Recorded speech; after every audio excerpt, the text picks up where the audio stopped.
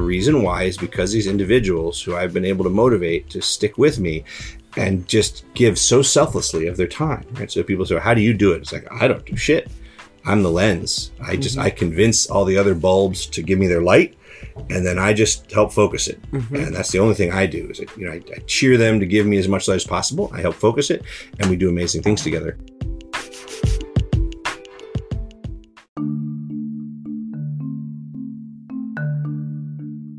Hello everyone, and welcome back to another episode of Feeding Curiosity. I'm your host, Eric Wenzel, as always. And Feeding Curiosity is a podcast that explores the precarious human experience and challenge each and every one of us to think, question, and synthesize wherever your curiosity takes you. Our guest today on the podcast is Dr. Eric Fretz. Dr. Fretz is a faculty member at the University of Michigan, teaching in the Psychology Department, the School of Education, the College of Engineering, and teaches the LSA core course for the minor of entrepreneurship. Dr. Fretz has completed 2 bachelor's degrees, 2 master's degrees, and a dual PhD in education and psychology. Dr. Fretz has also served in the United States Navy. He has 20 years of active and reserve service. His military career included 3 deployments to the Persian Gulf from Operation Desert Storm through Operation Iraqi Freedom. He closed out his military career with a year-long mobilization to Baghdad, Iraq, serving in military National Corps, Iraq assigned to the Army's 18th Airborne Corps in 2008. While in Iraq, he started a scout troop and built a camp for Iraqi youth around Victory Base. He has earned over 30 military awards, including the Bronze Star Medal and the Defense Meritorious Service Medal. Now, with all of that, everyone, that is a short spark notes of everything that Dr. Fretz has done and has been a part of. I shortened it for space and time here because there's just a lot. Dr. Fretz is a polymath for sure.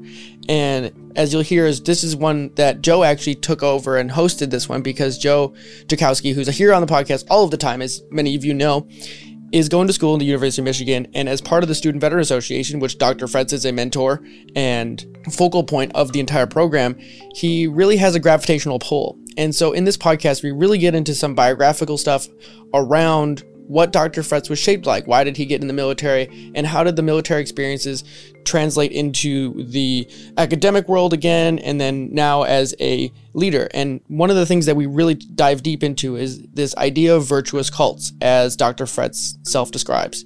He really creates these like magnetic pull places, that tribes, for lack of a better term, that really pull people together. And it's about this inviting and stimulating environment. And he really has this interesting idea about leadership where people ask how he does it. And he's like, it's not me, and I'm a lens, and I focus these great people and they get to do their job.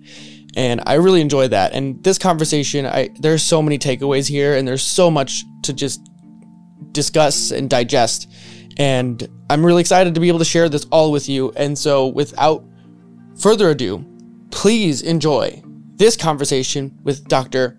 Eric Fretz. Hello, welcome everybody. I'm Joe Jakowski, back again, and here with Wenzel, as always. And we're sitting outside on a nice little cliffside bar overlooking the Huron River At University of Michigan. Near the University of Michigan, with a friend and mentor to me, Eric Fretz, who I think I'd let you introduce yourself and give your bio of all the things that you do at the University of Michigan, because I don't know if I can keep them all straight in my head. Oh, sure. I guess the top key things are I'm a full-time faculty member at the University of Michigan. I'm a faculty lecturer, and I'm a little unusual in that I'm in multiple areas. So I'm in engineering, applied liberal arts, psychology, and sometimes also the School of Education. So I teach kind of all over the place as requested. Most of the courses are courses that I've created because I have a lot of background in curriculum design. And then I serve on various committees and other things throughout the university. Those are all pretty much just volunteer gigs. And in terms of other sort of paid jobs, I'm the state director for Selective Service System in the state of Michigan. So that's the draft infrastructure. And that's a federal job, but it's only part-time. And pretty much it's a federal job where you work when you want to. It's very unusual. Maybe not. And then I also do some paid international consulting with U of M through the William Davidson Institute, which is an unusual consulting firm that is contained within the university. It was established with a grant years ago and then has evolved into a sort of a paid consulting system that it basically finds and allocates U of M academic faculty talent and shares that where needed throughout the world in different grants and programs and projects. So I'm involved in that, going over to Turkey and helping them teach Syrian refugees how to be food entrepreneurs. Those are the major sort of paid gigs. And then, as my wife likes to complain that 50% of what I do isn't paid, but I've really gotten, since I retired from the military, I've really gotten into volunteer work. So I do a lot of significant and major and then also minor roles as a volunteer. I think the biggest ones are I've founded and run a couple of veteran helping charities. I direct the mentor program for the Washtenaw County Veteran Treatment Court here in Washtenaw County. And then I'm the chairman for VCAT 9, which is Veterans Community Action Team for Region 9. There's 10 regions in Michigan. They try to have a VCAT in each one. It's an unusual structure. It's supported by the state, but it's entirely volunteer. So I volunteered to lead it, and the other volunteers agreed to follow me, and we've had great success with it. The task is to basically help coordinate efforts amongst all the agencies and individuals who are helping veterans within our area, help them get to know each other better, make sure that we can have what's called a warm handoff. So any vet that's in trouble with, let's say, issue A and issue B, if you're with somebody who only fixes issue B, but you also need help with issue A, how do we make sure that the person helping you with issue B knows about the resources for issue A and gets you to somebody so that we don't just fix issue B and then put you back out there and issue A is still a problem and you end up having a bad outcome.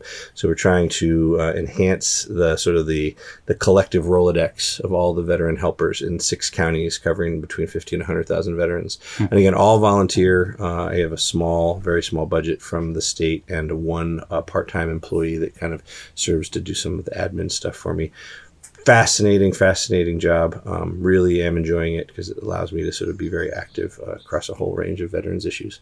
And then a host of other smaller things as well, but those are kind of the big ones. Well, there's more than a few of that. Okay, so, geez, it's like kind of where to start with. I could ask, how'd you get into each individual one? But I think that the interesting route for me is that you started not in all those once upon a time, then you were in the Navy. So how'd you get into the Navy, and then draw a through line, like this is going to be a long story, and I'm sure feel free to stop on the sides and go tell stories like you do all along the way. But how did you get from before the Navy into the Navy, and then from there into all the stuff that you're in now? Yeah, I think obviously it starts when I was very young. And I definitely have to, I think, as we all do, if we look carefully, sort of credit our parents. My father's history and upbringing and his life definitely affected me. And I think in some ways, as I look back on it, I think he, as I've said to other people, I think my father sort of built me specifically in a sort of a vision. He wanted me to have certain experiences. He ensured that I had access to certain opportunities that he didn't have, and he modeled a series of behaviors that were very powerful. So I really think that even to this day, I'm just sort of, in some sense, being my father's son. I think, you always want your father's approval. You always sort of look to him. I think at least ideally in a well-functioning family, you always have that effect of like, what did my dad do? What would my dad admire? So I think that's a big piece of it. I was raised in Prince George's County, Maryland, in a primarily blue collar, maybe entry-level white-collar suburb back in the 70s. That, of course, was when the suburbs were sort of almost reaching their peak.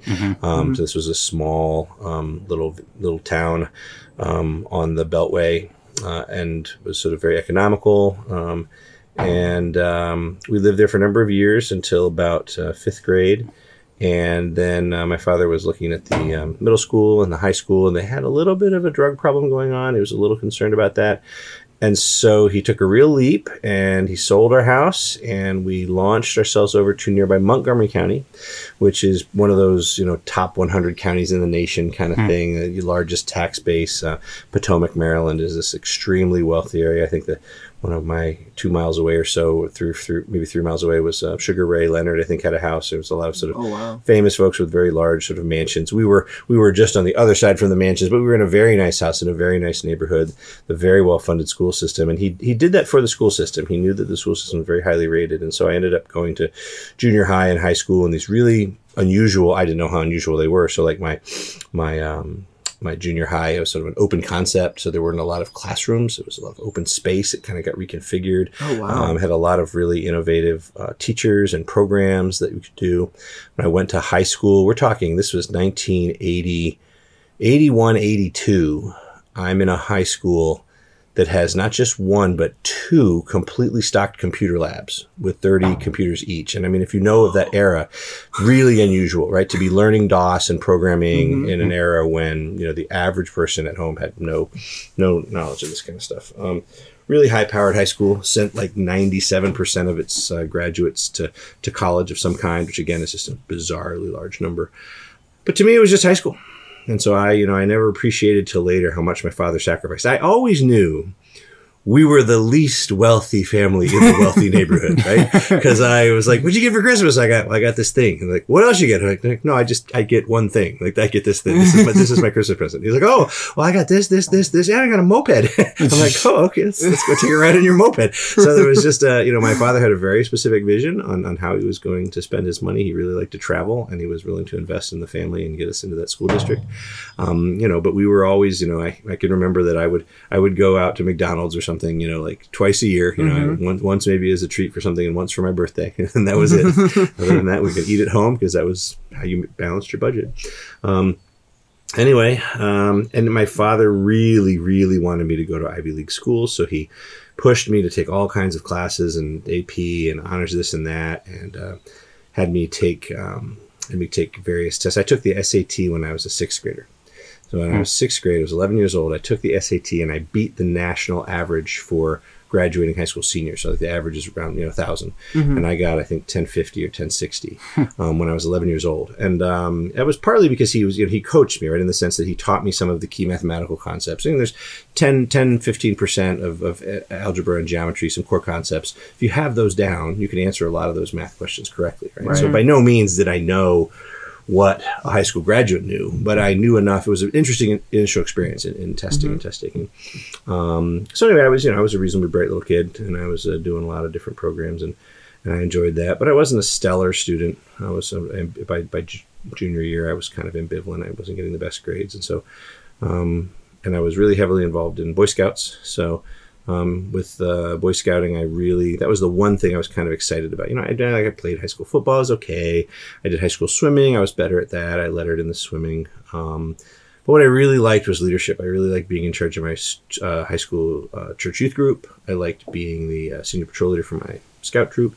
And so that was what really got me kind of excited. And so most of my adult mentors told me, look, if you like leadership and you want to be paid to lead, the place to really do that and get good at it is the military. And this was at a time when there were a lot more, military was less uncommon, right? Back in the 60s and 70s, it was normal to know multiple people and to have multiple neighbors that all had some experience in the military.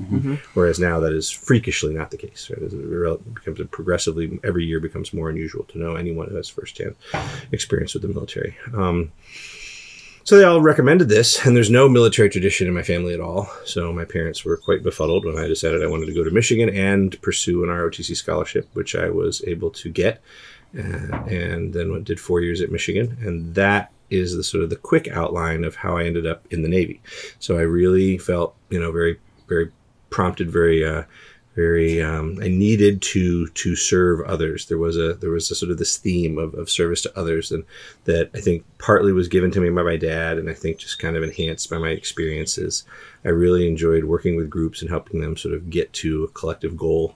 So that was always really inspiring to me. So I sought that out, and the Navy provided a lot of that. And then for about 20 years in the Navy, active duty and retired. So I had about 10 years active, 10 years reserve total. And that was also super interesting. And when the last half of that, while I was working as reservist, also in the selective service system, which is I did the entry level job of the people I supervise now. So it's very interesting to sort of, it's good to be a boss and have the experience of what the people working for you have done, because it makes you, I think, a much more empathetic and effective leader. Anyway, did that for 10 years. And while I was in the reserves, I was also back in school. And that's where I got sort of on the second track. You would never have predicted it, obviously, because started out, it was just all about the Navy. I mean, if you'd known me when I was an undergrad, the only thing I wanted to do was be a commissioned officer in charge of a ship at sea. I wanted command at sea. I wanted to be the John Wayne guy in the World War II movie, standing on the bridge, pointing at the enemy on the horizon, train the guns, open fire. But except back then, it was obviously Russia, right? I mean, this was the era of the 80s, super jingoistic, Russian bear everywhere, commies under every bed, mutual assured destruction, SALT II, the missiles and all of this, and the whole idea of they were going to take over Western Europe, and it was going to be the Navy's job to sweep across the Atlantic and sweep aside all the Russian Navy to make sure we could get the Army resupplies over there to save Western Europe from the menace. All of that stuff was really a very lived-in reality for everybody, and I, in the moment, that was my big thing. I could never have imagined doing anything else, and just over time, small changes. I ended up doing for 6 or 7 years active duty, shifted in reserves, was mobilized a couple times for the rest of the active duty. But while I was serving at a Great Lakes Naval Training Center, I had a bunch of the guys who worked for me were I was like the school superintendent / principal / kind of manager, and I had a couple of dozen senior enlisted men and women working for me. And sometimes in meetings, they would throw out these educational theories. And I was like, oh, okay, hold on. I know none of you guys have college degrees. I do. And we all went to the same Navy schools. How do you know all these theories? And they're really interesting. And they said, oh, we're learning them on the weekends. We have all of these classes. We're doing a bachelor's degree in education and training with Southern Illinois University. They have a remote campus here on the weekends. I thought that was fascinating. And so because of that, on a whim, I just went to that office and sat down and talked with Dr. Jeff Flesher, I think was his name. Great guy. And he explained everything to me. And he said, yeah, you already have a bachelor's degree from Michigan, so that waives all of our core and everything. You just need to... Wow, those are some angry squirrels. So anyway, he said, yeah, you just take the weekend classes and do the capstone internship, and you'll have a bachelor's degree from SIU in education and training. No way! Wow. So I did it. And what was your first degree in? I never talk about this. From Michigan, I functionally, as a point of actual fact, in terms of my experience, it really was a general studies degree. Right. It happens to be in German, which embarrasses me because I'm terrible. I was never that great at German anyway, and I'm terrible at it now. But I ended up getting a degree in German basically because for a lot of things when I was that young, I was just a dumbass. I got into a program called the Residential College, which was wonderful and very enlightening, and very, very liberal.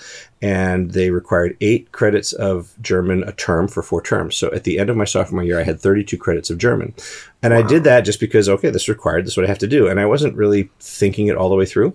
And so it turns out that if you're on a 4-year scholarship and there's no option for extra time, and you have 32 credits of German on your transcript, it turns out that the only major that actually will work and line up and check off all the boxes is German. So I was the most reluctant and unhappy German major that poor department has ever seen. I think that the senior level composition and grammar instructors, those professors, I think I know I got a D, and I think they gave me a D only because they knew, since it was my major, that if they failed me, I was just going to be back the next term to torture them some more.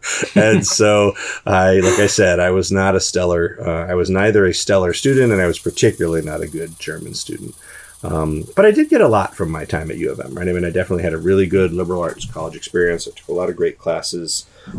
It was very broadening to be in both the ROTC, which is very conservative, and to be in the residential college, which is very liberal and progressive, really forced me to sort of examine all my political beliefs, really helped me shape and form those, and realize just how multifaceted and how neither side really seemed to fit me. I would sort of go issue by issue, and that was, I think, a good lesson.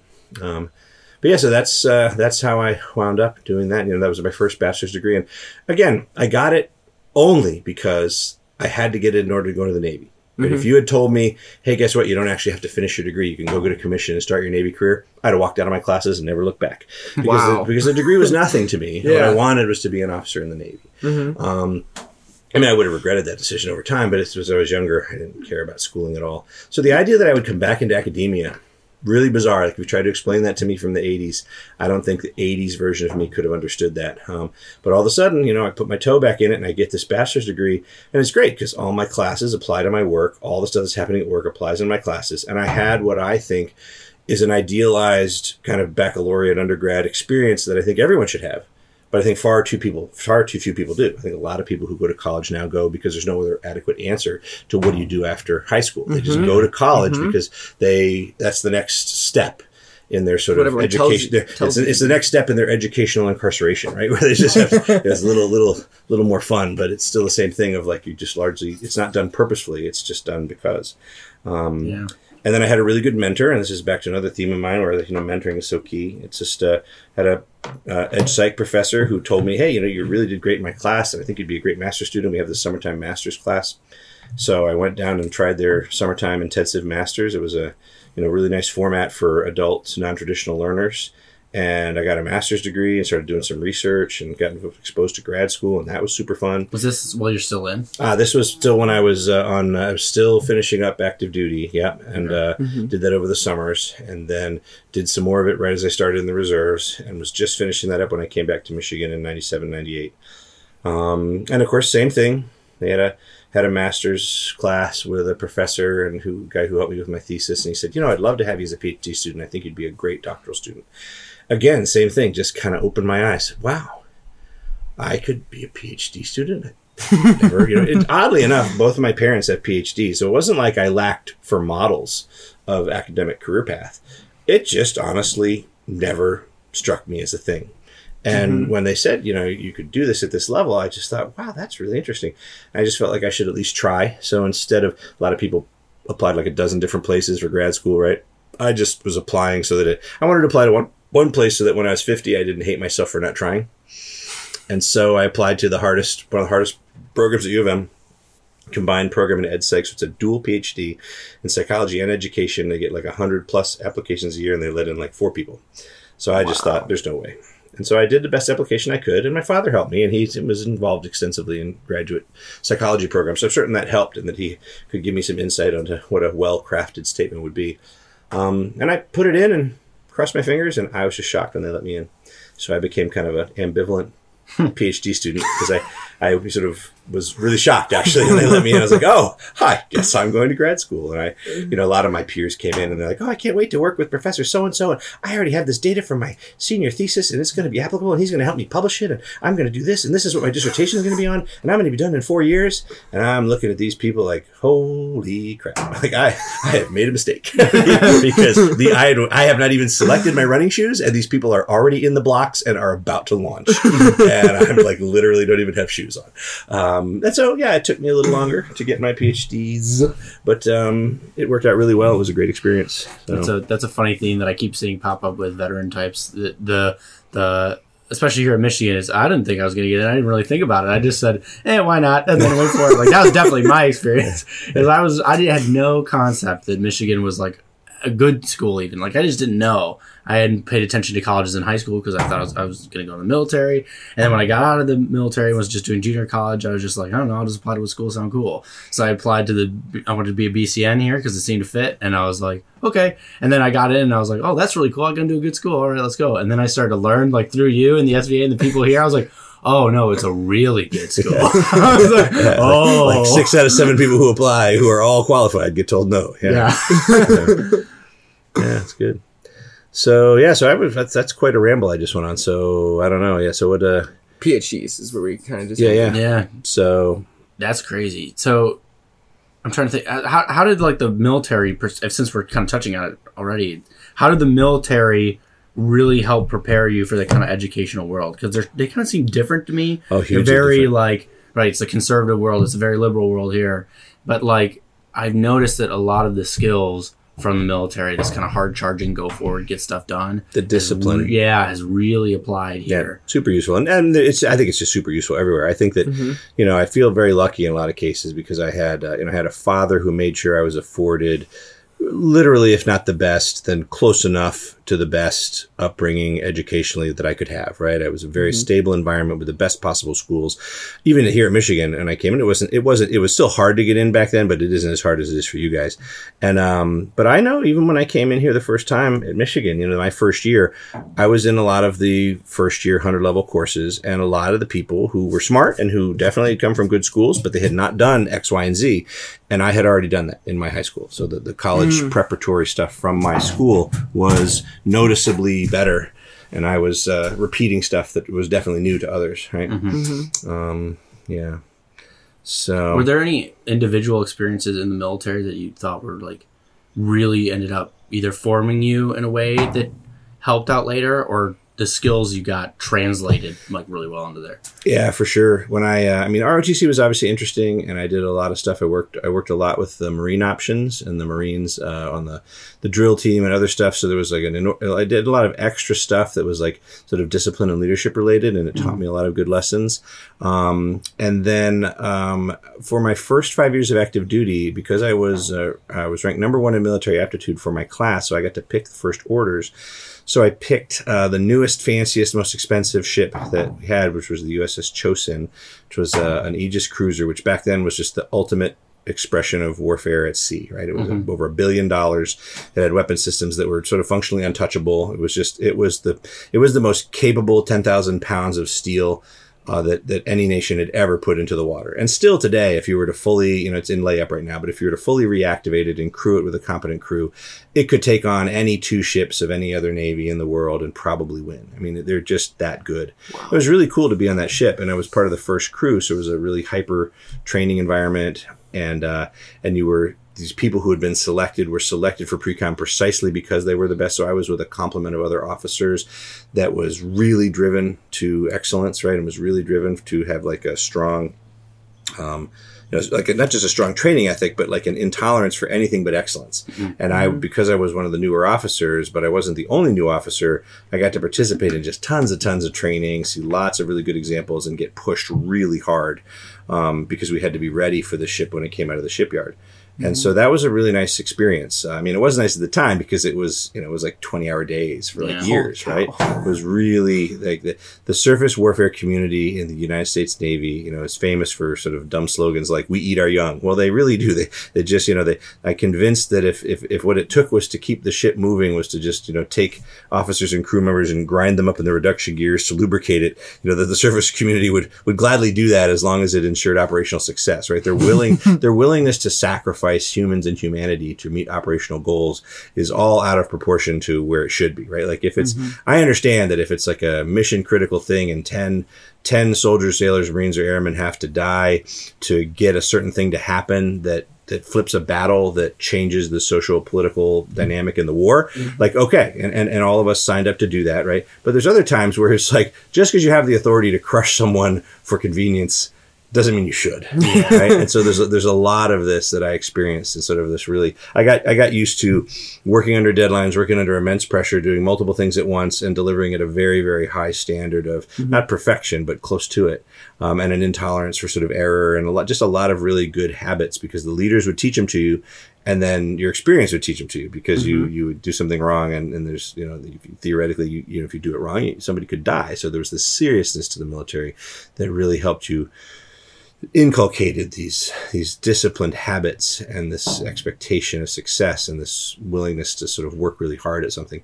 So that, to your question, that's the thing that really I found useful, was things where you had to work really hard to get something done and really seemed onerous to other people. By the time I was, in a reserve mode and working mostly in a civilian situation, just things that seemed trivial to me, seemed very hard to other people, or things that I think I was probably a pretty good person to have working for you, because I took things from the military standpoint. Like, here's an example of what I'm talking about. I was doing my capstone internship with Bell and Howell in Illinois, and I was working with this manager named Wes, and I was basically an intern for him. So I was working alongside his other managers, helping him do a training project. And so we would have these meetings every Friday, or Monday and Friday we'd have meetings. And on Monday, Wes said, okay, well, we need this blah, blah, blah report. And I said, oh, John, you have the blah, blah, blah report by Friday? Yeah, no problem. And Friday comes around, and Wes says, well, where's the blah, blah, blah report? And John says, oh, I didn't have time to get to it. And I just still recall this visceral tension because, of course, I'm still on active duty. I'm just doing this as a part-time thing. Mm-hmm. And I'm in this mode of what if I'm in a department head meeting and all the junior officers are and we're told to have the report by Friday. And this idea that you would go back to your boss and say, I didn't have time to do it. I mean, that's just not, that is not a phrase that's allowed. I mean, in the Marine Corps, you would never even say that word to a senior enlisted or an officer who would give you that order, because the answer would be not you didn't, they would discover you having died trying to complete the task of exhaustion and say, oh, he must have not had enough time to finish this, right? That's how it worked in the military. Not that you're actually at a meeting saying that you didn't have time, because that's just not an option. And so I just remember I was so tense and all my muscles tensed up, and I leaned back because I just thought there was just going to be this wave of abuse coming down the table. And I looked over at Wes, and he's just sort of this placid face, and he frowns a little bit, and he looks over and he says, well, when do you think you could get it done? And I just remember thinking, I need to adjust my thinking because this is different. Mm-hmm. This is really different. And I got to remember that if I'm ever in Wes's position, the game is played in a different way, right? I had the same problem when I went to grad school. I my first year in grad school, I'm in this PhD program. I'm assigned to this great research group that's doing wonderful things. They were involved in all the Detroit middle schools, basically took over the entire middle school science curriculum for Detroit public schools. Wow. And so we were doing tech support and providing curriculum and staff training and hardware and data collection and 100 plus, or like 50 at least classrooms. Just amazing. And but they found out that I was a certified Macintosh technician. I had all my Apple certifications from previous work, and I'm like, oh, you can help us. And so I got all these things. They just kept asking me to do stuff. And in the military mode, I was like, okay, yes, sir, yes, sir, yes, sir, yes, sir. And by the end of the first year, they said, okay, Eric, where's, have you worked on this? And where's this? And I said, no, I haven't actually done many of those things. Partly because I just didn't have a clear vision of what I wanted to do, because I came in with no clue. And partly because I just, you're supposed to be putting in about 20 hours a week as a graduate student, right? To earn your keep. And I was doing consistently 40 on these. I had 4 different tasks that were all about 10 hours a week. And that was over and above anything else, without any meetings to work on any of my intellectual progress. And they're like, well, what are you so busy on that you can't do these papers? And I listed out this 40 hours a week of stuff. And these 3 senior professors all looked at each other and looked at me and like, well, why are you doing all those things? I'm like, because you all asked me to. And each one was like, oh yeah, I asked him to do that. And so he asked him that. And so and so they ended up hiring these 2 full-time employees to take over all this stuff. But a perfect example, I had just never thought to say, I don't want to, or it's too much, because in the military, again, that's not a valid response. Full well, and your boss knows that when he asks you to do 2 things that are each going to take 10 hours, that you're going to be working on these things for the next 20 hours, and you actually haven't had any sleep. But you don't, it's just not an option to say, I don't want to, I don't feel like it. And so the military gives you that mindset. And although occasionally, as I mentioned here, there are a couple cases where it ends up being weird, in most cases, it just means that you come off as a lot harder working and more focused. Mm-hmm. And it's pretty valuable.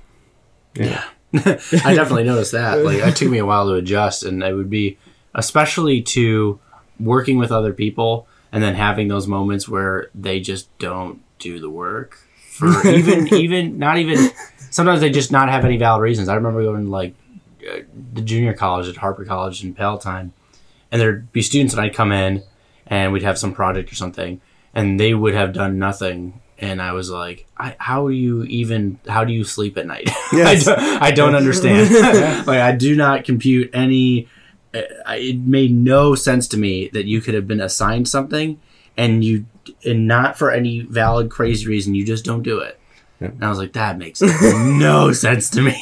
I'm like, what? I think that people have very different personalities about certain things in terms of their drive and their focus and their need for conscientiousness, whatever else you want to label it. And then I think their experiences matter a lot. If they were raised in an environment where it was sort of routine to not get something done or to accept certain things. I've always been fascinated just to speak to, let's just say, hypothetically, I've been exposed to other families in my life, right? And let's say that hypothetically, I was exposed to a family where it is sort of the norm to not ask any difficult questions and to sort of allow a certain amount of, I guess, what you would call sort of nonsense into the mix. And so if someone, doesn't want to go, if the family is going to go on a picnic or something, instead of the individual just simply saying, I'd rather not go and want to stay home, what will happen is the individual will come up with, right before the timing, it will come up with some sort of outlandish statement of like, I was attacked by aliens and they stole my car and I can't make it. And everyone will just be like, oh, okay. But meanwhile, right, like we've bought an extra vehicle or we've bought an extra expensive ticket for this person because they said they were going and now we're canceling at the last minute. So, it's been interesting to sort of look and say, well, the entire family sort of functions this way, that you, instead of having what seemed to be a sensible, just honest conversation that might be a little difficult in the sense that you're going to disappoint somebody because you don't want to do what they want you to do, you instead hide from that and create a false crisis to justify this last minute stuff, which is arguably so much worse. It's just so disruptive and violates all these assumptions that people made in good faith about buying things for you or whatever else.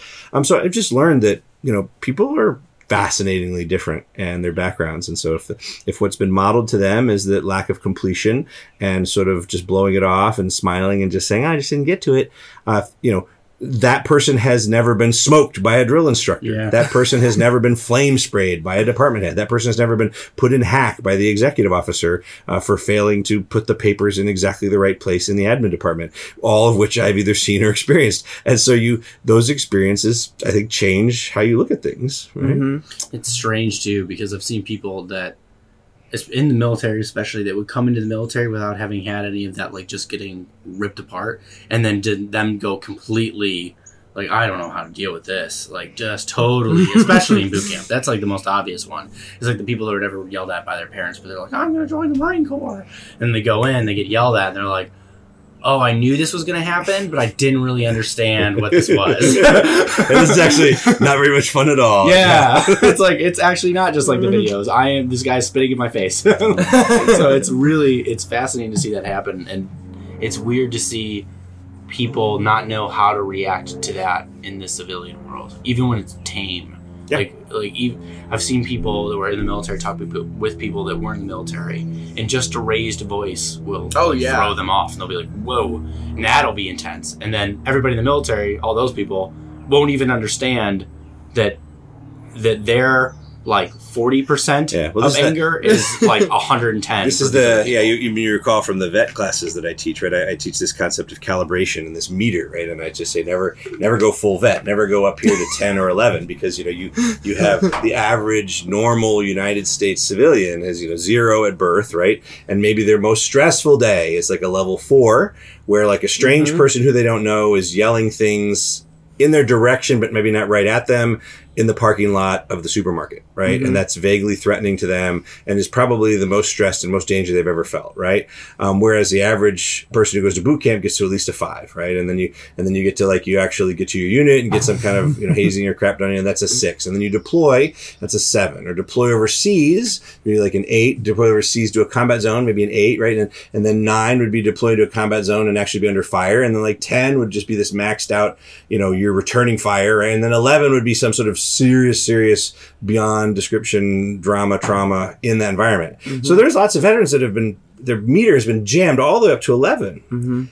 And somebody whose meter goes from 0 to 11 is going, the typical veteran confronted with a weird person yelling things at them in their general direction in a parking lot, they're simply going to observe this person, maybe maneuver a little bit to get some cars between them and the threat, consider other options, right? They'll just think through it pretty straightforward. If you were actually measuring their stress response, it's probably extremely low. Whereas you have an average person who, their biggest trouble is when the Coke machine is out of Cokes at work or something, right? And so they see this individual, and that's tremendously threatening. That they will talk for the rest of the day. They will talk about it and tell the story of the angry yelling man, right? And then everyone at work will be, oh, that sounds terrible. Oh my gosh, what did you do? You know, and the typical veteran is just like, what? I don't know what's wrong with him. He's just yelling, you know. Yeah, just some weird. It's a calibration thing, and it definitely, if you recognize and use properly, it makes you able to seem very strong. It's very functional. It's very useful because things that upset other people don't upset you, and you can stay focused when they can't. But if you flip it around, it can lead to what really comes off as a sort of a crass lack of empathy. I mean, you know, veterans at times can seem cruel, right? Because it's sort of like, oh, you know, it's just you know, what's the big deal? It was just your dog or something like that. Or I've seen worse or whatever else. And it's like, you know, everybody's suffering is relative. The person who's only ever been to 4, that's the worst and scariest thing they've ever experienced. So you went to 10, which is a shame, but that happens to a lot of veterans, or a 6 or an 8. And that happened. That's fine. But, you know, have some sympathy for the ones who've never actually seen 6, right? Because 4 is a lot easier when you've been to 8. But I don't think we would say that like we wouldn't say, oh, to make a better society, we need everybody to be traumatized up to a level 10, and then all this, and then all this smaller stuff won't matter. We won't argue so much. Now, that may or may not be true, but I just don't think that's a good plan. So yeah. So you talked about the vet success class that you do for the SVA, and I got involved with the SVA basically because when I knew I was going to go to Michigan, my dad was friends with someone, I can't remember the guy's name, unfortunately, whose son went here and was a part of the SVA. And he reached out to me, and we talked about it. He's like, yeah, you should totally get hooked up with them. And that's how I found out about the veterans orientation. I think I emailed you and Phil before I showed up, briefly, and then showed up. But so I have an interest, and then I love the SVA. It's been like become my entire social circle here. It's just nothing but a veterans group. So SVA, for those listening, is this Student Veterans of America, and it's a chapter here at UM that is basically like a professional and personal development group, and it's become my social network, my social safety net in some sense here at the university. Your tribe. Yeah, my tribe. And well, that was an interesting journey for me to get there. I'm kind of curious how you ended up getting part of the SVA, or you helped, did you help form it when it was starting? Because you were here before. Came in just after. So there was a group of individuals who formed it. The idea, and again, I wasn't here. I was deployed. I was in Iraq for all 2008. But so 2007, I was here. And I think the individuals who were trying to form it were working on that in 2007. They succeeded in 2008 in forming the chapter and getting the university to put some funds towards veterans issues. Mm-hmm. When I came back off my final deployment and retired in 2009, the group was there, but was very small. It, as groups sometimes do, had a little bit of dysfunction and lost some members. So when I came to it, there was probably 3 or 4 active folks and 3 or 4 others on the periphery. Mm-hmm. So it was very small, and remained that way for about 2009 and 10 as I finished, graduated, and then just became like an alumni for 2010 and 11. Even into 12, I think. Yeah, I would come to the meetings and help out. I was sort of the alumni who just stuck around. Mm-hmm. And, would just sort of assist with whatever, because I think, partly being a grad student, being a little older, particularly being a retired officer, was sort of like, at least for the vast majority, they kind of appreciated that I stayed involved, found me as a good resource, right? And I could help them do certain things, or, mm-hmm. could coach them on leadership decision, whatever else. It just worked well. And then by the time 2010, 11, I built my house here, so that became like a sort of a social focal point for the group. And then by the time I became a faculty member in 2013, the university asked me to, come teach a class on an emergency basis, and that went really well. And so, at that point, I just sort of became a faculty member who, was like the unofficial faculty mentor, right? And that opened up new opportunities. We started to develop some classes because we noticed there were some specific areas. We said, look, we know that there are these 5 to 10 things, areas, concepts, issues that these student veterans face that cause them to either struggle at college or leave and not graduate. And said, let's just attack these straight on. If we know that this particular, bacteria causes this problem, let's inoculate them against that in advance. was our theory, basically. So let's teach them all about finances. Let's teach them how to do the budget. Let's teach them how to prep for retirement. Let's teach them the basic financial literacy skills. And if they already have them, then let's enhance them so that they're less likely to have issues. If they don't know about all their benefits, let's give them very specific, explicit instruction on the benefits, and let's bring the registration professionals right into the meeting to get them to sign the forms right then and there. And so it pays big dividends. I'm thinking of one of my vets, Josh, who was really ambivalent, and I just literally I brought Brittany right over to him and said, Josh, fill out these forms with Brittany and get into the VA system for healthcare. And 2 weeks after he was in the system, he ran over a hornet's nest with his mower and got blasted. I'm surprised he even survived. He was stung so many times and had to go to the ER, went to the VA ER, was fine, saved his life. They treated him. He had no long-lasting effects. That would have been $50,000 to $100,000 in healthcare bills, and he was not insured, and he paid nothing. Perfect example. Get him the benefits, right? We teach him about campus culture and sort of how to acclimate, right? How like your sociology 101 class is not like the barracks, and that jokes you would use in one place are probably not another, and maybe you should consider there's this whole other way of looking at things that you maybe need to be open to. So a lot of that kind of stuff, and just psychological stuff like motivation and imposter syndrome.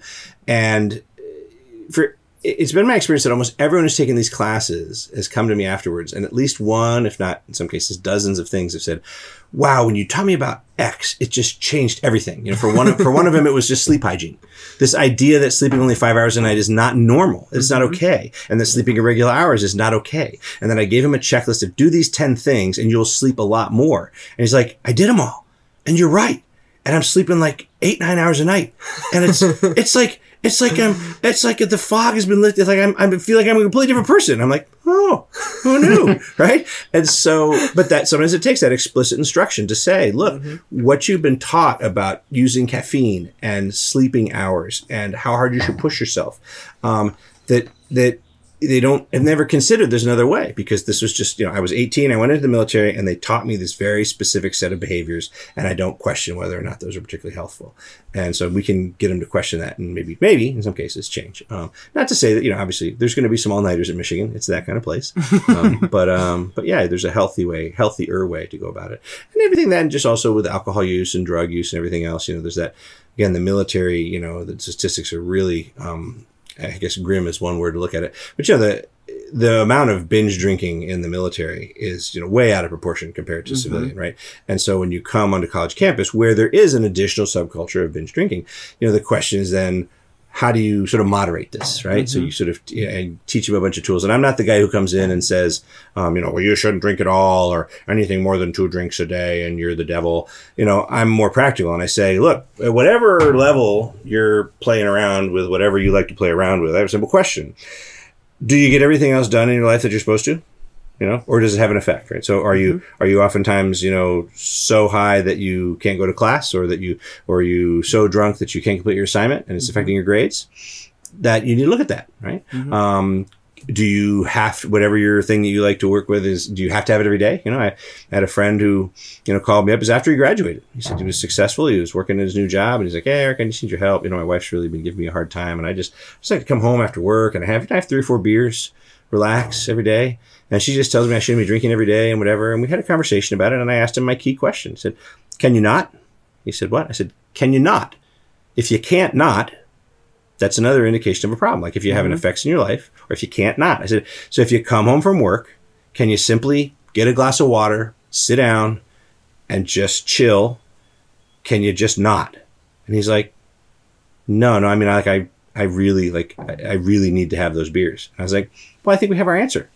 Right? That this is, so whatever reason you are dependent on those. Now, maybe it's just that there's too much stress at work, or maybe it's that you're developing an alcohol dependency. I don't know. Do you drink a lot other times? He said, no. He just really, so basically he was self-medicating. He was self-medicating for stress. So we talk about, what does that mean, self-medicating, and what else should you be looking at? And so you can have a lot of really good conversations around that, because in the military, they're just never taught to question it. Just like, oh yeah, I had a hard day at work. We're going to hit the bar. We're going to get blasted. Yep. That in and of itself, I don't think is a particular crime or a problem, but when it affects the other things you're trying to do, you got to start asking some questions. So those classes are all really useful, and they've been really well received. Yeah. Yeah, they have. I enjoy them. I've always been going to all of them since I got here, which is great. There's I noticed that throughout there's a little theme between all of these things, and then something that I've seen here, which is like the creation of or fostering of like this kind of social network and cohesion. And maybe that's definitely, at least in part, a consequence of all your leadership roles, right? Are there any like consistent patterns or strategies that you use when you're doing something like that? Like if I was going to go into a leadership position tomorrow, what are some tools you could give me to actually make sure that the group runs? Yeah. That's a great question. And it brings up an interesting one because it brings up sort of a funny theme.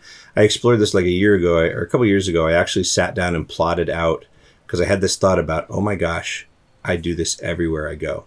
And what I realized is that I'm sort of searching for a term for this. I guess you'd call me like I'm a virtuous cult builder, meaning even in high school, I was doing this. I didn't know particularly why. I didn't have a particular intent. It was just something that I thought was amusing and was kind of fun, was to sort of get people with shared interests together. And so even in high school, for example, I felt bad that I was doing particularly poorly. And I mentioned my dad always pushed me to take those hard classes, and I didn't always do well in them. And in junior year in particular, I struggled, and I was in pre-calculus. And of course, I was having disagreements with my pre-calculus instructor. And I once famously said to him, well, I'm only going to do three-dimensional graphs if you give me three-dimensional graph paper. So I failed that exam, of course, as you might expect. I thought I was pretty clever, but no. So we would fail these exams, and then I felt bad because I was with a lot of other sort of really, as you imagine in a high school like this, there's a lot of high-end and national merit semifinalists, smart, super nerd types. And so I created this group called the Dumb People's Organization, which you could only get into if you could prove that you had failed an honors or AP level class or a big test, like a semester or chapter test. So it was a little way to kind of celebrate if you screwed up, right? And so amongst the nerds, it became this little cult thing, right? Or do you have the honor of? Yeah, sure, you're a national merit semifinalist, but are you in the DPO? And it was called the DPO because back in those days, we used a thing called a film camera, which you actually had to take the film and get it developed. And of course, you don't have Instagram or anything at that point, but you did want to share your photos. So you would get a double print option, so a DPO. So I had inherited a couple of rolls from some photomat that had gone out of business, a couple big rolls of these pink stickers that just said DPO in big letters. And so what I would do is when people joined, I would hand them a sheet of these DPO stickers. I'd be like, yeah, spread these around, right, to build the cult. So all over the school, these little pink DPO stickers would show up, and people would ask, what is it? What's DPO? Oh, you got to go talk to Fretz. And I had this big, I typed up a big application form. And of course, back then, even Xerox, this is how old I am. Back then, even Xeroxes weren't that common. And so I actually used a mimeograph machine, which is where you take this thing and you type out, you have to be very precise. You type out the entire form and it does a reverse impression of purple wax on the back of it. And then you put it in a mimeograph machine with this really volatile organic compound that you get very messed up with, because if you're in a small room running this thing, you end up getting blasted.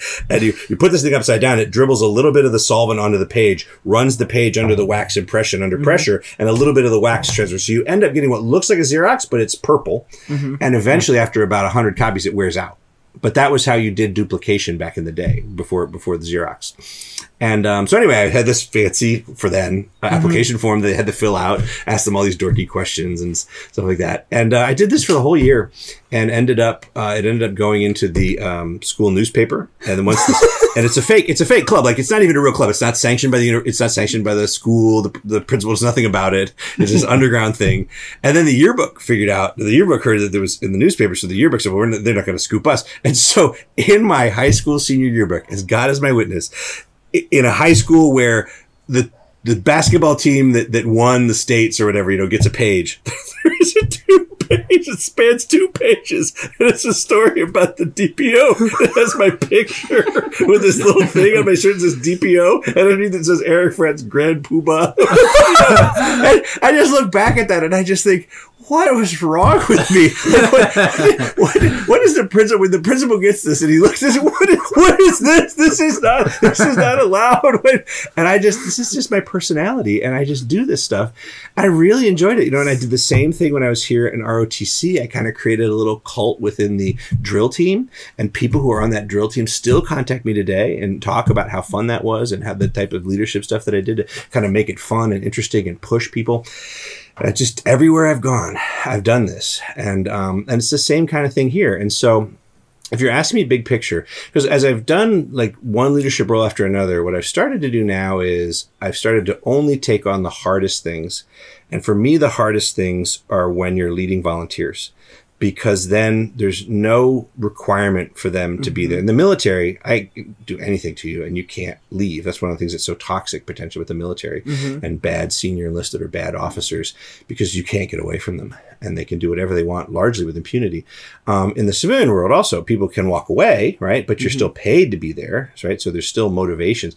Whereas if you're leading volunteers, you have to be technically perfect, right? I mean, if you can succeed at holding together volunteer groups and have people stay with you for long periods of time and voluntarily give you their absolute best effort, that's, I think, my gold standard for, that's the thing I'm working on now. Like I've done X level of the sport or whatever. And now I'm just interested in like the perfect ski run or something. And I have this standard that's very unyielding, right? Because it's entirely decided by other people. The fact that I have, say, back for the VCAT.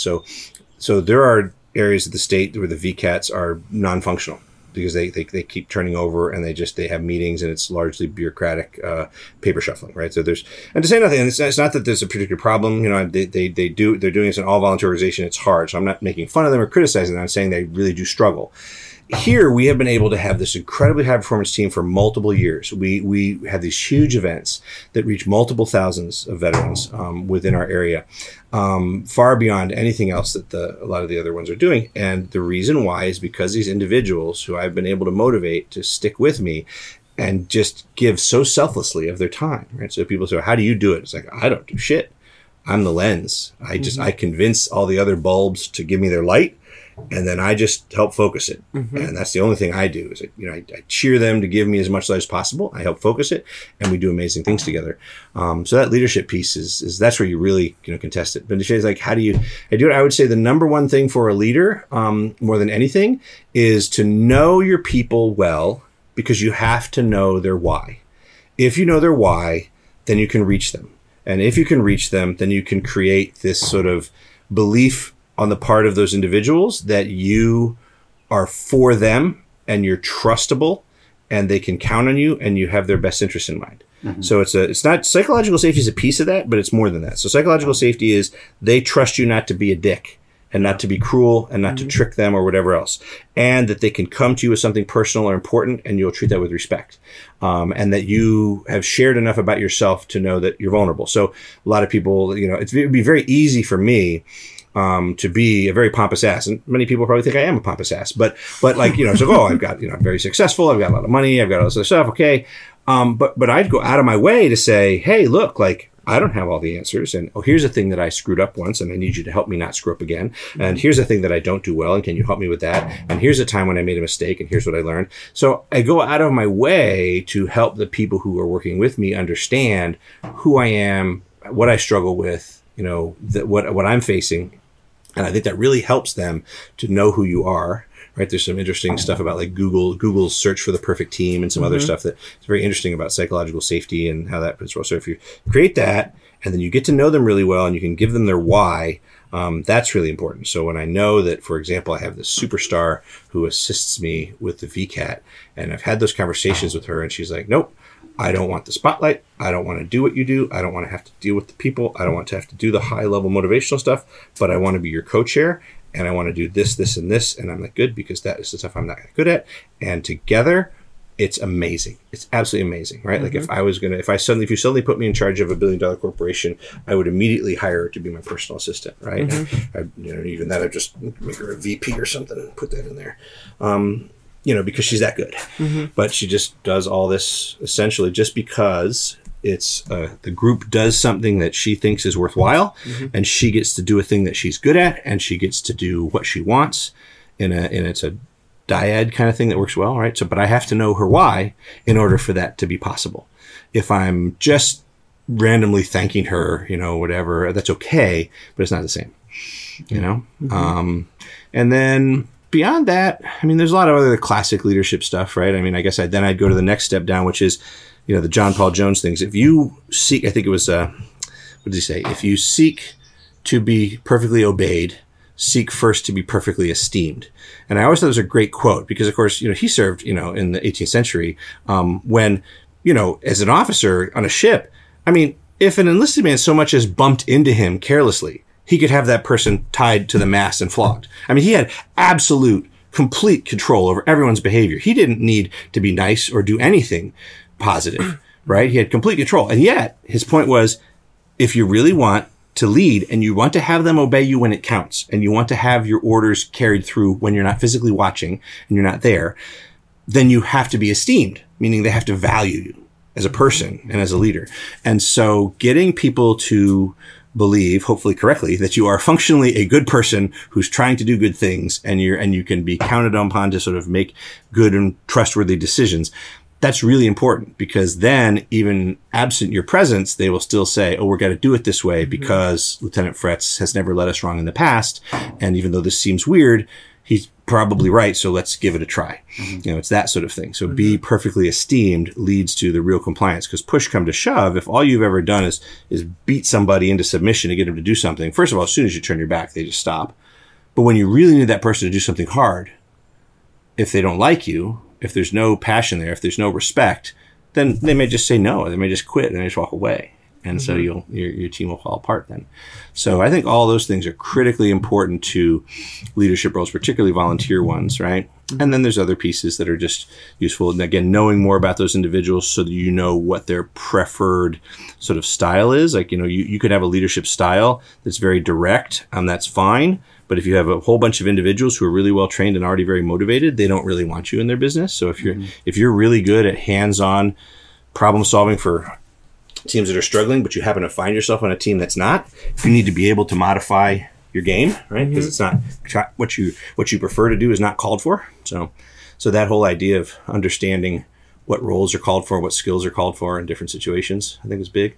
I think those would be the big ones. That stuff I just talked about in my mind is what it's emotional intelligence kind of percolates behind all that. That is what makes the truly great leaders great.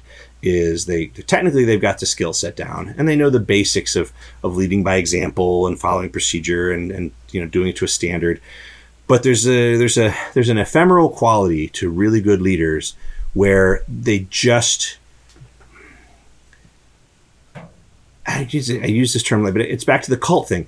When you're establishing a really good cult, right, a virtuous cult, people, in a sense, it's almost a weird worshipfulness. It's not a full on crazy thing, but it is, right? It's like they're really into the group. They're really into the group. They're into what the group is doing, and they're into you and the leadership of the group. It's like it matters to them, like in a deeply personal way. I have people, even the group from ROTC. So we're talking about, this is 1988, right? And this is years later, and they're talking about how some of their more meaningful experiences were some of the stuff that we did there, or when I was establishing this group to build a scout camp in Iraq, and these individuals. I mean, I think I had upwards of 100 people following me in Iraq in a volunteer structure that I created out of thin air without any approval from anybody. There was no official memorandum. There was no authority. There was no budget. I was dealing with tens of thousands of dollars, donations, and other stuff. We were borrowing huge pieces of military equipment and all kinds of extra gear to build this camp. And it was just all on a whim, right? And I had full bird colonels, right, who were officers higher ranking than me, coming to a meeting and saying, "What do you need, Eric? And tell me what to do." And I'm like, "Yes, sir. Could you do this?" Very bizarre. Yeah. And but that was because of they bought into the passion of this mission we were trying to do, and I communicated that clearly. And I had in the leadership style I was using, people were finding it compelling, and they were feeling rewarded, and they were feeling their time was well used, and they wanted to be this thing that we were building. They wanted to be a part of, right? And so it was just deeply personal for them. And they still, this is now 10 years later, and they still contact me and they say, "Hey, what's up? What's up, Commander? And what's up?" It's sometimes they call me Major because, of course, I was a Navy guy with an Army unit, so they would always just call me Major. But they're like, "Oh yeah, that was like the best thing ever, and I've never had anybody else like you, and never been in a situation like that." And it's just interesting to me how strongly people can feel about that. Yeah. But that's that recipe that I try to apply almost every time. Right? So where are you going now? Now that you have all these things all these pies that you have your finger in, Yeah. where are you going? Is there another pie that's? All right. So the question, was what's next? And again, you're hitting me with these interesting questions. Because I have over the last year, a number of times, oftentimes while sitting right here in this very spot, contemplating the river and nature, ask myself, what's next? And I don't actually have an answer. I mean, prior to this in my life, and maybe it's that I'm, over 50 now. I don't know. Maybe it's, a cumulative kind of, maybe there's some sort of fatigue, maybe. I don't think that's it. Because I'm still, pretty energetic about the stuff I'm pursuing. But I feel like I've reached a certain, I guess the word is plateau. I mean, I know there's other things to do and other places to see and stuff.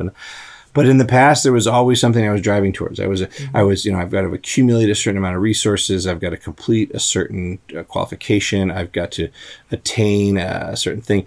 But, my last kid is in high school.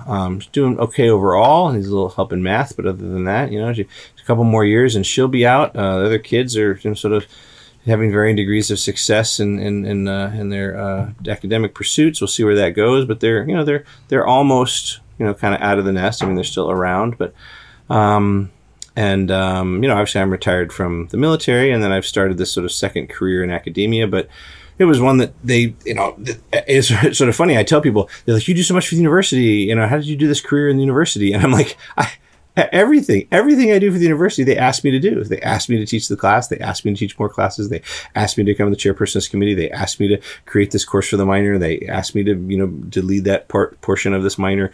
They ask me to teach in engineering, develop these other classes. So everything I've done has been sort of at the request of the university. I'd never had the intention of doing what I'm doing. So even there, the stuff I'm doing, it wasn't even anything I was driving towards, right? Mm-hmm. And even the job with selective service, there was someone in that mix who knew of me when I was much younger and doing this job earlier, and they said, have you talked with Fretz about maybe for this position for selective service for the state director? I had not applied. I had to put anything. And I just got this email. Hey, would you be willing to do an interview for the state director position? And I was like, sure. I mean, I like them well enough. And I just figured, honestly, to be honest, they had an internal candidate they were looking at. And you know how they do this, right? Yeah. And they just need to interview 3 people. Mm-hmm. So throw me in there and whatever. I had no idea. I hadn't filed any paperwork, anything. And I did the interview. It was very positive interview. It was fine. And, I thought nothing of it. And 2 months later, I get this thing in the mail like, oh, yeah, hey, we're going to, you're about to be appointed by the president as a director. I'm like, oh, you guys are really serious. Like, oh, I guess I took that interview a little too seriously, I guess. And I was like, oh, okay. And then I thought about it, saying, okay, well, I can. As I recall, it's a part-time thing, so I can fit this in. But it's interesting. But it's another example of just I don't know. And so you reach this level where you have all, I've completed all these degrees and I've completed all this other stuff and I do all these things and I've gotten really good at building a team of people that help me get stuff done.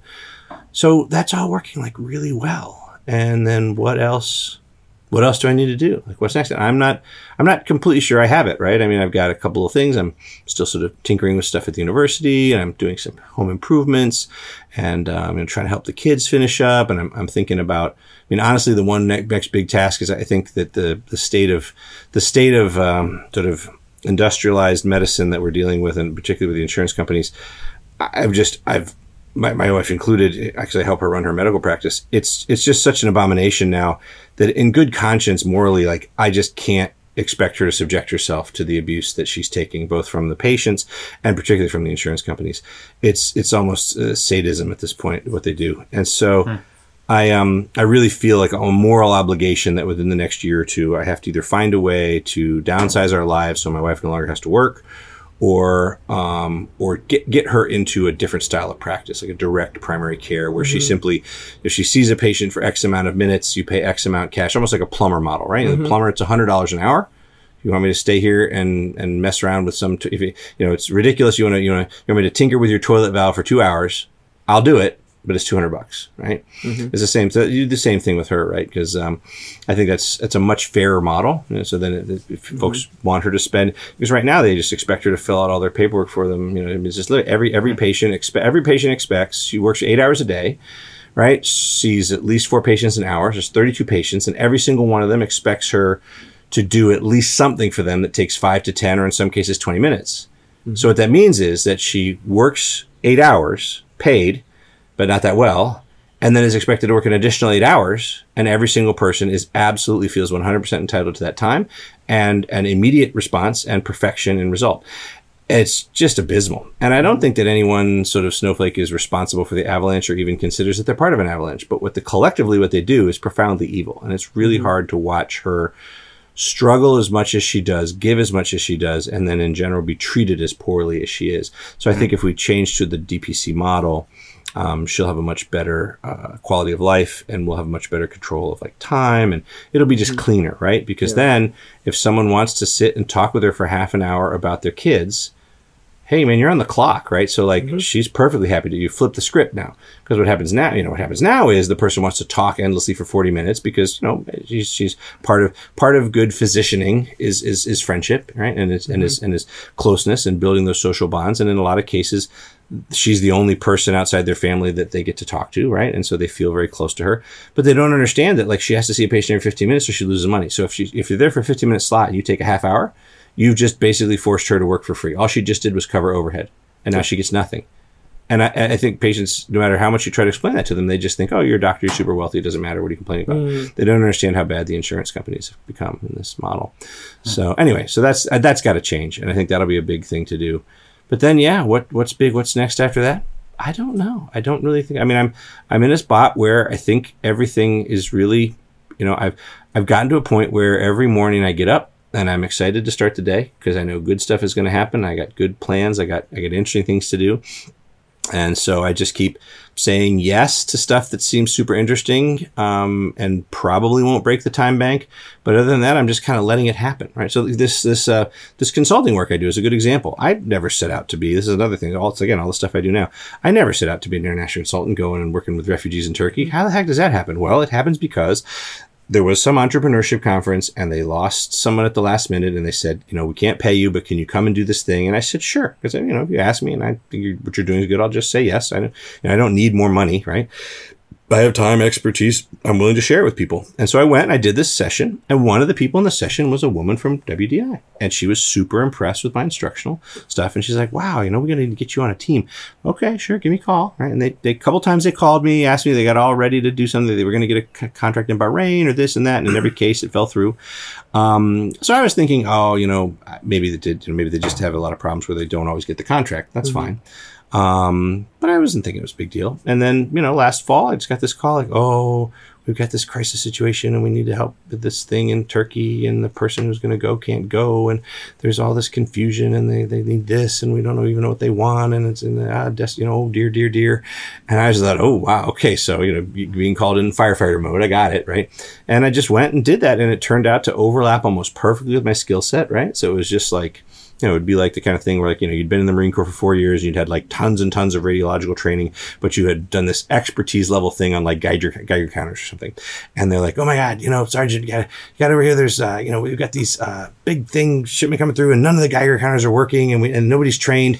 And you're just like, I got you, and you went over there and you quickly develop a training thing and you put everybody through it. And 3 days later, all the Geiger counters are working and everybody's trained and using them and saying oh, I totally get it now. Yeah. It's the best, right? Sergeant Jakowski did all this.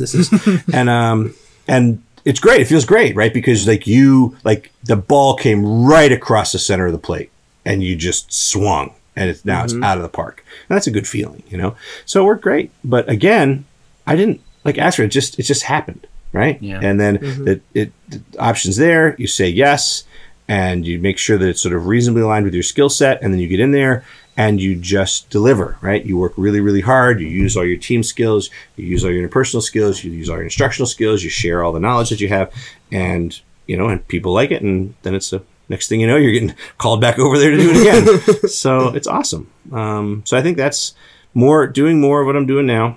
and waiting to sort of, I guess what I'm saying is I'm no longer fighting the current, right? I've built a really decent raft. It's pretty robust. It doesn't flip over much.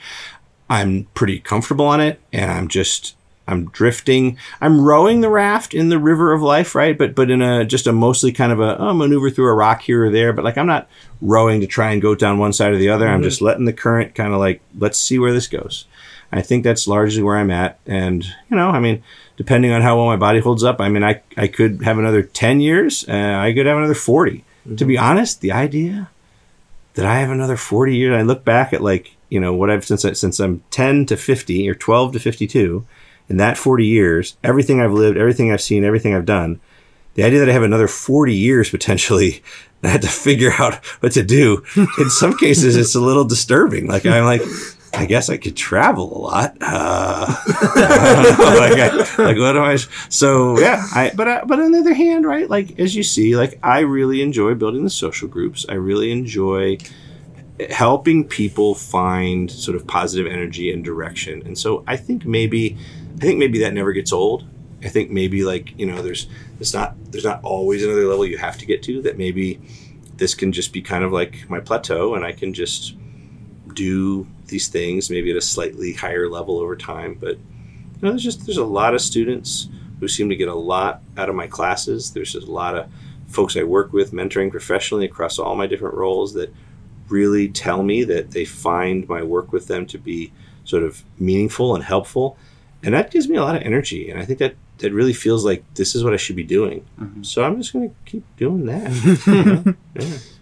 That's interesting. Like, that you reflect a lot of stuff that I've noticed. It's like, and that I try to remind myself of, like, throughout my life, there's been multiple times where I've just had the opportunity to do things, or I've just worked hard, or I've just done this, or just done a podcast, or just wrote for its own sake. And then that writing later becomes a huge benefit for me. And it was never made to, being able to write was never being done so that I could write good acceptance letters or write good letters to a university submit. It's just that I wrote for its own sake, and then that became a benefit later, and that helped me out. And there's been like so many moments like that I've it's become a bit of a personal maxim of mine to return to, this idea of just having faith in the process of life. Like, just do things for its own sake, and then have faith in that will, it'll work out in the end and you may have no idea whatsoever where that's going to lead. And that's the part that really keeps coming up with your stuff, is like, I don't know where it's going to go, but I'm going to end up in Turkey. Because I learned well enough, and I do that. These are great points, and I bring these up with people who I mentor. It's like, it's a lot of times when I deal with students, they're 21 years old and they're absolutely certain they have to get into Ross Business School, they have to be a finance banker, and they have to be making $120,000 a year, or their life and existence has no meaning. And this idea that they didn't get into Ross. And I'm like, okay, so you didn't get into Ross, but you can still get into business. Go get a communications degree, get an accounting degree, go to another school and do business. I don't know, do something else for your major and do something else for your undergrad, and then go get an MBA. There's 100 ways to get into business. Don't act like just this one thing and then your life is over. That's crazy, right? Yeah. And then, more importantly, every experience you have, do it the absolute best you can. If you can pick up a qualification, a certification, some kind of skill set, always do that. So I had no idea when I was working for the Navy and becoming a curriculum developer and running the schools, and then getting the bachelor's degree and master's degree in instructional or in education and training. I had no idea where that was necessarily going to lead. Didn't know it would lead to a faculty position. Didn't know I was going to, when I was starting my businesses or starting my charities, doing these other things, when I was doing team skills classes for the Navy, when I was developing leadership instructions for veterans. None of those things specifically said, I've got to do this as a future tool, right? It was just a thing. So your point about just engage, do really well, where you can accumulate things that skills and abilities are really valuable, and then certifications and diplomas and everything on top of that are even better. You build that up because you never know. And in my case, I had just become this sort of low level kind of, I was a guy who taught a couple classes here and there in psychology. And I just thought, I'm going to have a little part-time gig teaching these little smaller classes in psychology. And I was fine with that. I thought this would be a nice little part-time job. And, I had no idea they were trying to start an entrepreneurship minor at the University of Michigan. I had no idea of this really charismatic guy that had bulldozed across the whole instructional landscape and created this thing that spanned the entire university for this Innovate Blue that was going to house all this entrepreneurship. I had no idea that the entrepreneurship minor was his biggest thing. I had no idea that for over a year they had fought over this entrepreneurship minor and what the core course was going to be, and nobody could agree on what to do. I had no idea that there was this assistant dean who was sick of the arguing and simply got sick, and he put the course in the course guide without there being a course, and then said, bring me the guy who's going to create this course and teach it in 60 days from now. And again, I had no idea that a fellow faculty member, a full tenured professor in psychology, who knew of me because of my work mentoring her son in Boy Scouts. That's how she knew of me. And she knew I did some military, I did some teaching, I had some business background, some leadership. And she suggested to this assistant dean, you should talk to Eric Fretz. And so here I am, the lowest, tiniest little faculty member at U of M, talking to this assistant dean. He's like, this is what I need you to do. I need a faculty member who has all this actual business background, has business success, and has entrepreneurship in his background. I need somebody who can teach team skills and interpersonal skills, because we want to teach them that entrepreneurship usually fails because you can't select and keep the right people on your team. I want creativity taught as a psychological construct, right? Well, I just happen to be a psychologist, right? And so he asked for this bizarrely shaped tool. It wasn't just a square peg. It was a square with a rounded corner and a spike on the side and a hole through the middle and an antenna thing coming out the top. It had to have all those things in order to fit through the slot he was designing. And he describes all this, and then I look at my shadow on the wall, and I look at him, and I'm like, well, you're describing me, so I guess it's a good thing I'm here, because I can do all that stuff. But again, what are the chances that they need somebody exactly that characteristic? And not only that, but I've created lots of my own classes. I've created classes on short notice, and I'm ideally positioned as an educator to be given this opportunity to create a class from scratch. And is now, right, I have my own 200 level gateway course, which routinely has a 100-person wait list, right? Wow. And the one common thing to every single person who's ever gotten the entrepreneurship minor at the University of Michigan is my class. That's the only commonality between them all. It's awesome, right? And the students they do the most amazing things in that class. When I created, I said, this is either going to be an epic failure, or I'm going to finally figure out what U of M students can really do. Because we know they can play games. We know that they've been beaten and abused and psychologically manipulated by this educational system to conform and comply and kiss ass and ask what shape the box is and contort themselves the shape of the box and beg for their A without ever even thinking what the hell they're ever going to do with it, right? They no concept that nobody cares about the GPA after you graduate. They care about what you can do. And so in my class, they actually have to come up with this idea, however crazy it is. As long as I like it, I'll approve it. And then they have to do it. And they're like, well, how much do we have to do? As much as you can. Well, how will we know when you're done?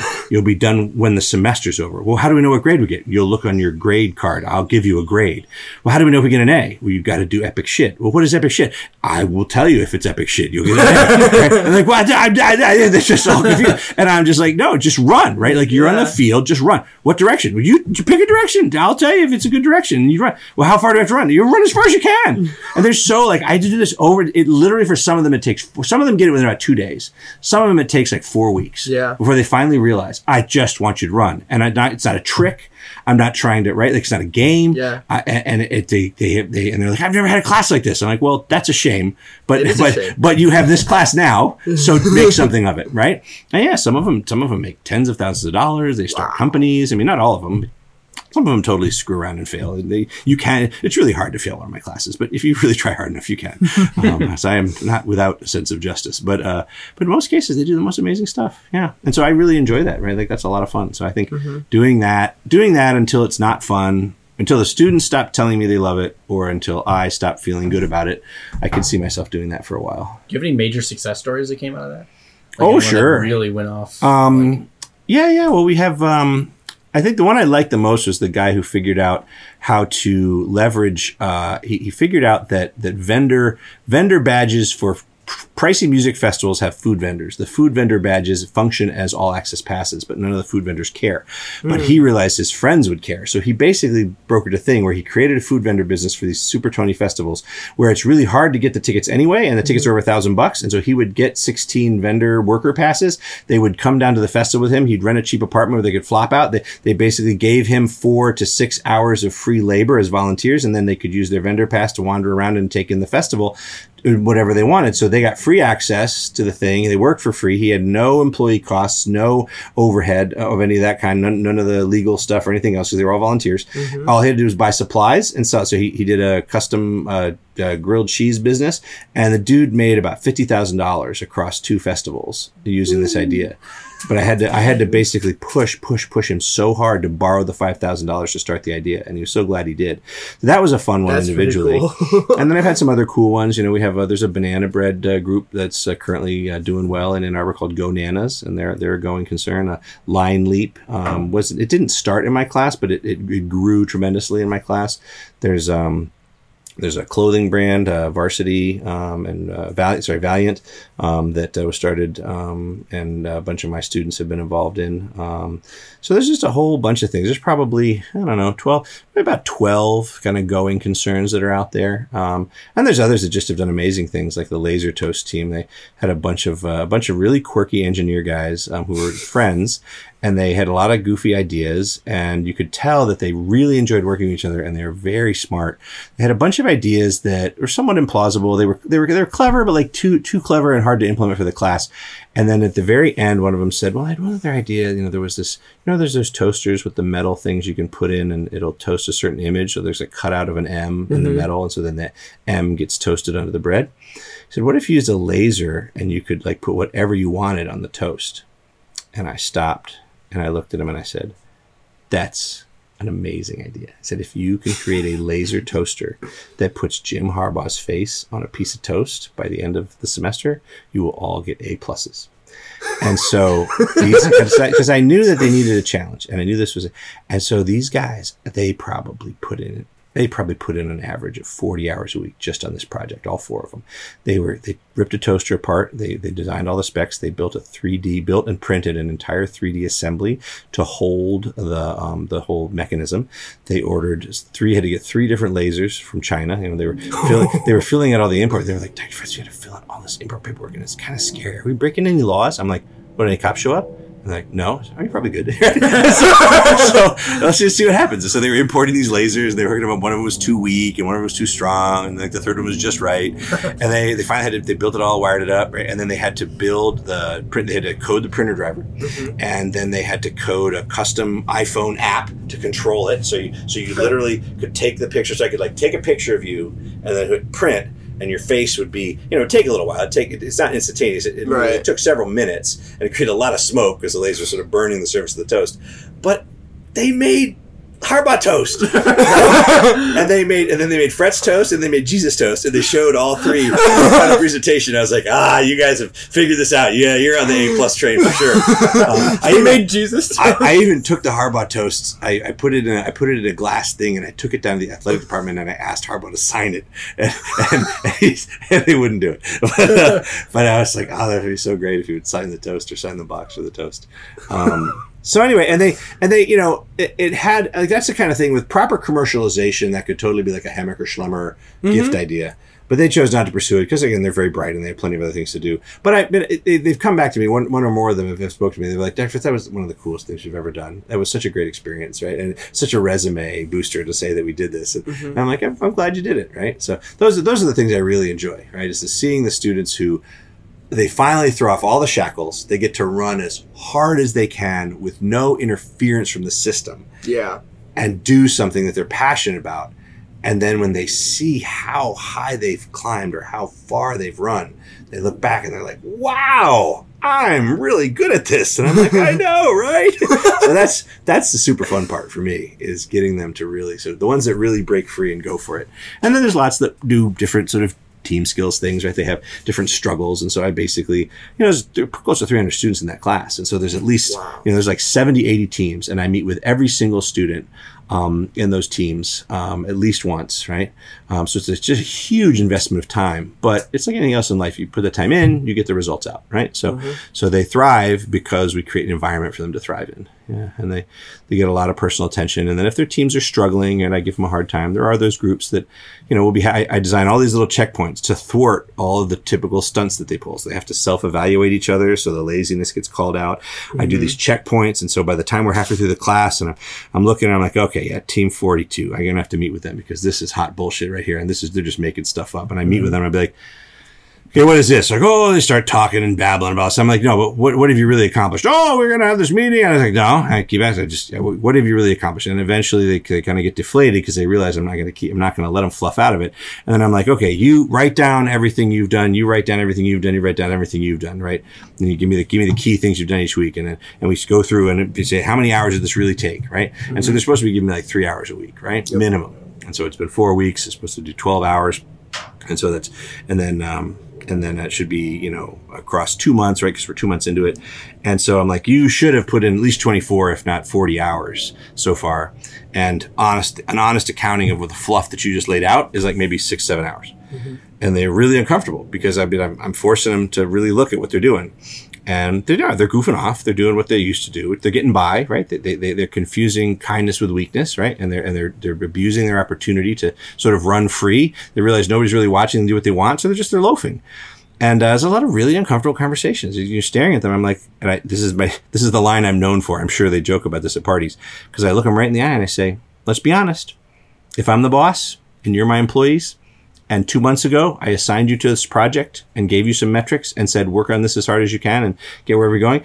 And you came back to me 2 months later and you showed me this. You know what I'd do? And they look at me and I go, I'd fire every single one of you on the spot. And I can tell that for some of them, I am the first adult who has ever taken the time to deliver that message. And boy, oh boy, some of them have a hard time swallowing that message. But almost all of them come back and say, thank you. Because I tell them, I said, hey man, think of me, I'm a missionary from the real world. And it's coming at you at about 1,000 miles an hour. And so you can talk all you want about all this, the other thing and whatever else. But at the end of the day, when you're out there and you're getting a paycheck from somebody, they're going to expect you. There's some sweetheart scams and other things you might find. But in general, your boss is going to expect you to get stuff done. And this whole, I'm just going to make up some slides at the end and pretend that we worked really hard and do all this kind of fluffy made up stuff. Real bosses are going to see right through it and it's not going to work. So some hard lessons there, but it's good. I seem to really enjoy it. Wow. Okay. So in closing then, you just said hard lessons. Is there a hard lesson or a good lesson that you've gone back to that you would just leave with us and the listeners, just as a final note? Anything that particular that really stuck out? I think a couple things. One of the most important things I heard when I was young was from my first Scoutmaster, and he said, lead by example. I think that's pretty important. That's one, if you're going to be a leader, you have to set an example, and you have to sort of that whole, be esteemed, right? So I think that's a big one. I think the other big one maybe would be this idea of it's not about you. That this comes from my work with emotional intelligence, that so often we think that other people are watching us so closely and judging us. And in most cases, they're just trying to live their own lives. And even when they do something that seems to be very much about you, whether it's someone swerving into your lane and almost hitting you, seems deeply personal to you, chances are they didn't even see you. So it's not about you. Even when your friend attacks you and betrays you, it's not about you. And that's a hard thing to think about. I think the more that has become a mantra for me, the easier it has been for me to sort of get along in life without getting so upset. Because in almost every case, when you really get down to it, even if someone has taken the time to target you specifically, they're actually targeting you specifically because you're making them feel inadequate or you're triggering something else in them so that it feels like it's about you because it's an attack by them against you. But at the end of the day, in that person's heart, it's actually not about you. They're dealing with something else. The person who's screaming at you in the checkout line doesn't actually even know you and normally wouldn't do this, but is having the worst day of their lives. And so in that moment, when they're calling you all these names and screaming at you and triggering the stress response, if you can stop and say, hey, are you okay? Can I help you with something? They won't know what to do with that. There was someone who was trying to start a fight with me just the other night at a concert. And he turned around. He's like, hey, you guys are uncalled for. You're not doing it. You shouldn't have. And I said, you're exactly right. And he a puzzle. And I go, well, yeah, you almost done golfer. You didn't. And I'm like, that's correct. That's true. And he I think he sputtered one more time, and I said, I couldn't agree more. And he just turned around. And I was like, okay, right? He's like, I don't want to fight this guy, right? Like, and I'm relatively covered. I was like, I got a really good buddy Marine right next to me, and he was tapping my knee like, are we going? Are we going to go? Are we going to take him out? It's fine. Everything's fine. But, it's not about you, right? Like, there's so many things that so many people will do. And when you really come to embrace this idea of, look, other people can do what they got to do. I'm going to do what I can do. I'm going to have control of myself so that nobody else gets to tell me how to spend my energy. Nobody else gets to tell me, what I need to do. Really ask yourself this question. If another person can say words to you and control your behavior, you are not a very strong person, in my opinion. And so I've worked on that a lot. I think that's a huge one that took me a long time to learn. So lead by example. It's not about you. And then just a general idea of, there's just something to be said for just working really hard and being really good at things, right? Like I've always tried to take every opportunity to do a really good job, right? To not accept a kind of a half-assedness, to really focus on doing your best. So again, back to the Boy Scouts, on my honor, I'll do my best. I guess I'm programmed from youth. But I think that's valuable. That idea of seeking excellence has been a big one and has led to a lot of good results for me. Right? Not perfection, right? Because perfection is like a journey and a destination, right? Right. So I don't think you should be a slave to perfection, but that you should try and work really hard and do the best, and pretty much that's good enough, right? It usually yields good results. So, thank you for both being a good mentor to me throughout my time here. My pleasure. A good friend, and for coming on the podcast. All right, great. This is great. So many takeaways on this one. All right, thank you for the time.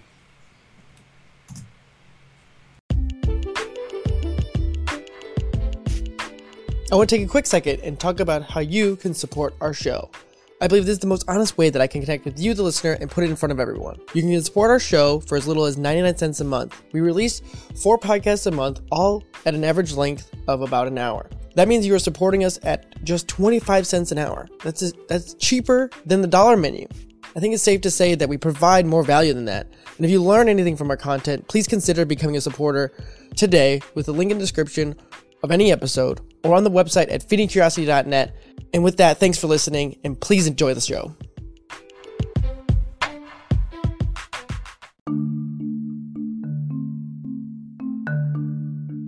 You just listened to an episode of Feeding Curiosity.